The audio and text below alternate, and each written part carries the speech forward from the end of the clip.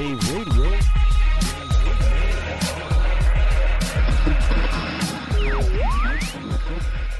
Hi, Joel Rollins here on the afternoon of day 3 of the now 4-day ISE 2016, and I'm sitting here with Bob Snyder of rAVe Europe. Bob, thanks for being with us again. Oh, my pleasure, Joel. What a great show this year, huh? Give me your overall impressions. Well, I mean, ISE is going from strength to strength. It's just a powerful show. Adding an extra day gives us all more opportunity to get around to a bigger footprint and get a chance to see everything. But you can see traffic today is wonderful, and we're already ahead of records, and it's just a show that's right now on a roll. Yeah, I'm hearing numbers between 65 and 68,000, and I'm seeing and hearing more languages even than last year. Everywhere in the world, I think, in the world of AV is coming here to Amsterdam. Absolutely. I mean, I actually asked Jason, we now have people who would have gone to Infocom Asia coming to it. We have more people from North America than I have ever seen here before. And I'm like, okay, so is this becoming the show? Oh, I think it is the show. I keep bumping into Americans who are having their first trip out of America here to Amsterdam. So I think that's wonderful. And that's the great thing about Europe. Europe should be the crossroads, between the Says you. Well, I mean, from the point of view is that they're experienced in dealing with cross-cultural issues. Yes, absolutely. Absolutely. And I think that's Europe's big draw point between Asia with all its countries, America with its large single market. Europe is the perfect place to put the two of them together. It's funny. I wrote an article on our blog just before I came out about one of the reasons I love to come here, and most North Americans don't realize it, but they are just blessedly multilingual here. I mean, there's no issue whatsoever with getting around Amsterdam or getting around the show. No, I mean, my stepson speaks 5 languages fluently as a European, and again, in America, we're just not accustomed to it. It's something they grow up with, and it's wonderful. Yeah, it really is. And I'm seeing, obviously 1,200 exhibitors this time, nearly twice the floor space that we do for Infocom. And I predict it'll be up another 10% next year if they can find a place to put them. We got no place to put them. They're building another hall here. Yes. Will it be ready next year? I think I heard 2 years before it's 2 ready. years, I think, yeah. Wow, and the rye, for those of you who didn't see, I posted a panoramic picture from the window of the building that we're in across the rye. It just goes on forever. As I said earlier, one of the things I've taken to doing for this show the last 2 years is I buy a new pair of walking shoes before I leave, and I throw them away when I get home. The most important thing is definitely having a good pair of shoes here. Absolutely, and be aware that you're going to walk so much you'll wear them out. But literally, I can't think of any company with any recognition level in our industry that is not here and very well represented. And a lot of small ones that I've never seen before. And the other thing that I really love is the European manufacturers, the smaller ones now starting to participate in the show. And I'm seeing product that we don't get. One of the other things that happened over here is they had what they call the M2D meeting, right, which is manufacturers to distributors. Right. There are, a lot of the smaller European firms that I'm talking to are saying, at this show, we got North American distribution. Yeah. So what are you hearing from, obviously, this is your constituency. Sure. Again, the value of this show is that it draws out the smaller European makers who you don't get a normal chance to see. For example, I this morning was visiting with it's conference room technology scheduling company from Denmark, done with the Scandinavian flair, and it's their first venture out of their country into the wider European market, let alone they have the great fortune here to bump into the right American distributor and to be able to say, okay, we can now have a shot to getting into that big, large American market. One of the things I find a real advantage for this show is I do a lot of corporate boardrooms, especially for banks, and they have to be very stylish. And I'm seeing products with a European sense of style that will make them look unique, in the New York market. Yes. Europe is just so fascinated with design, and each culture has its own little twist that they put on it, and the variety and the quality of design is marvelous. It really marvelous. is. And I mean, and not to say that the product is, better in those words than North American product. It is that it is styled differently. We tend to be a little more in America utilitarian. Yes. And conscious of price and utility. In Europe, they tend to think first, does it look good? And if it does look good, people will pay whatever it costs in order to make it work. Yeah, I look at it and I think of it as Bang & Olufsen styling. Yes, exactly. Perfect. And there's been some very, very, and I'm seeing control products and networking products that we don't get. So it's valuable for me as a U.S. dealer to come here for this. And have you seen some of these loudspeakers designs they have here? Oh, they're beautiful, fabulous. Some of the furniture styled stuff. I mean, I saw actually a Czech company that does enclosures for speakers, and they're gorgeous. Mm-hmm. I mean, in the United States, we'd have to go to a company like Legacy to get those, and. So really, I'm enjoying it a lot, and I'm finding it advantageous to make the trip. And I'd like to say that from our point of view in Europe, as a European market, we love coming to this show and seeing things. For example, Stealth Acoustics has their home theater concept, this $90,000 outdoor, all-weather, 24/7 home theater, which in Europe no one would ever come up with.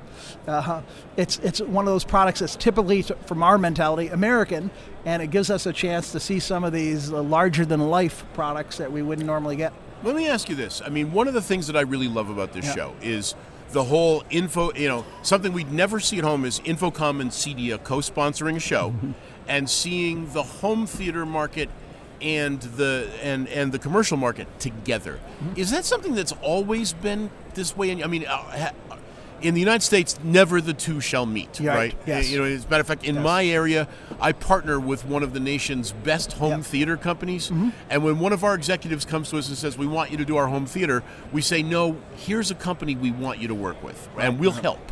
But we don't want to do home theater. So there's this separation, a gulf there. In Europe, has that changed, or has it always been this way? No, it's always been this way, and I'll tell you why. Because in America, we have a large market, and it forces companies to concentrate and segment and be very focused about who they are. In Europe, where the countries are smaller, take it, for example, Belgium, where my wife is from. In Belgium, you're liable to have a residential integrator with a storefront and acting as a distributor and maybe manufacturing one product on the side. Yeah, that's something else that is, the blending of the parts of the market. In the U.S. we have manufacturers, distributors, dealers, right? And they don't cross. But they don't cross. Today, I was at my favorite booth in the show always, Lang. Yes, right. What a wonderful company. Yep. Here's a distributor that does actual integration work with their dealers. Right. Right, and does it at a level that, I have to admit, we look to distributors to help us get product replaced if something breaks. Right, exactly. That kind of thing. Yes. We'd never look to a distributor to say, come in and help us integrate the thing. But the European distributors, because they're so far from the factories, historically they've always had to provide technical support. And so the European distributor tends to be much more technically inclined than your typical American, where they're concentrating on being a logistics and a value-added mover of the product.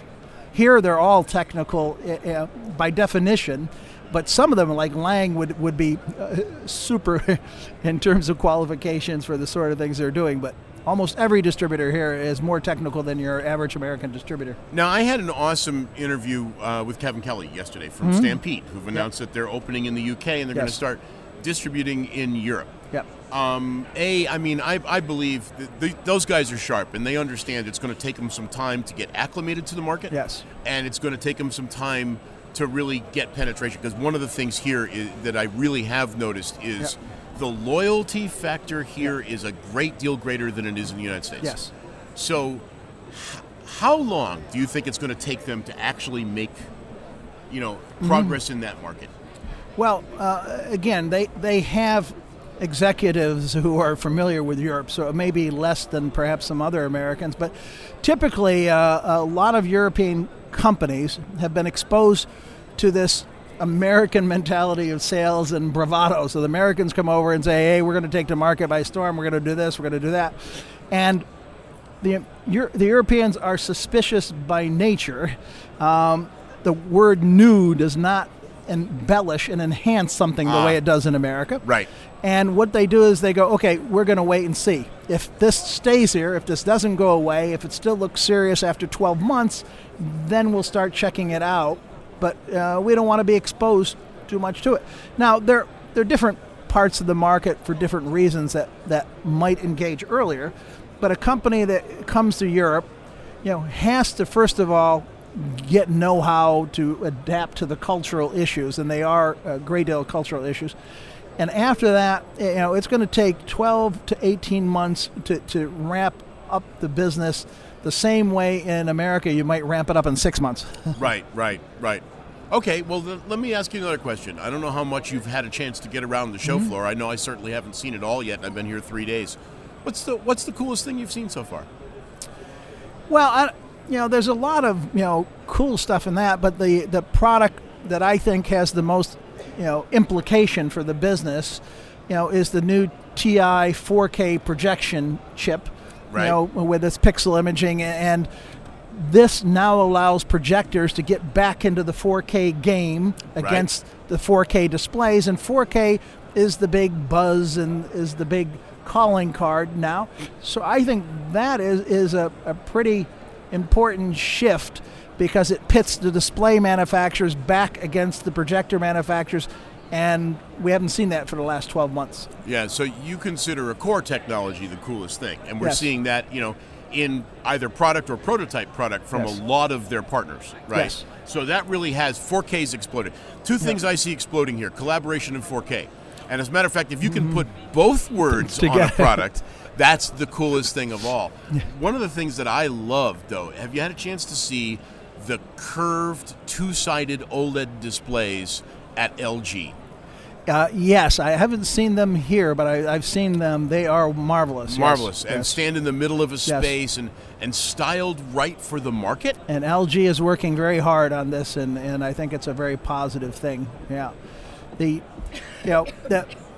This question, going back to your point about the conferencing, though, it is Europe is just almost recently discovered what in America we call the huddle rooms. Right. And Europe, doesn't even know what a huddle is, really. They don't know where the word comes from, but they now have the concept that they'd call it a scrum, wouldn't they? Yeah, a scrum room. But they now have the concept that all these places are having breaking into smaller rooms, and there's a tremendous proliferation of room scheduling and conference room technology, and it seems like almost every big company here is either importing one or making one.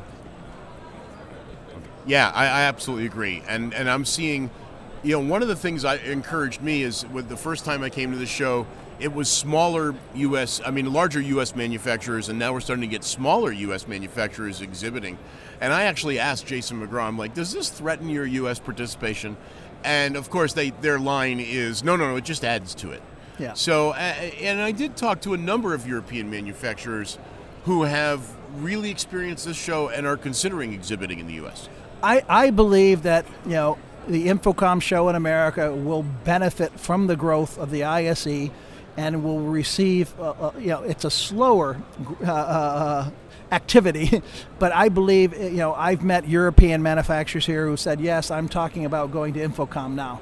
Right. And that's got to be good for the organization in both ways. Yeah, absolutely. But realistically, if I can put in a commercial for Europe, Europe is a larger market by definition than America. America is a larger single market. Correct. But this concatenation of all these European markets, plus we control the Middle East business, makes Europe, by definition, we should be a larger show if they're doing it properly.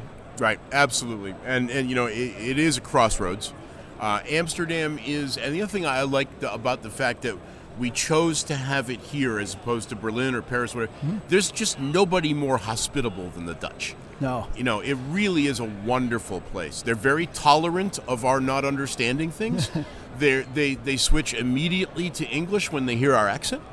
And they're, I hate to say it, they're friendly without being condescending. Right, friendly without being condescending, and by all accounts, the Dutch culture is the one that's closest aligned to the American in terms of they're very practical, they're very utilitarian, they're very much pro-business, and they're very open, and they don't have the social structure and the social hierarchy that a number of the other European cultures have. Yeah, and to those of you who are here from North America, I've been coming here for this show for several years. I'm going to encourage you, get out of the Marriott, Hilton, Wyndham, etc., and get out into the real Holland, right? I mean, and it won't take you very long to figure out that you can get around, and it's a different experience.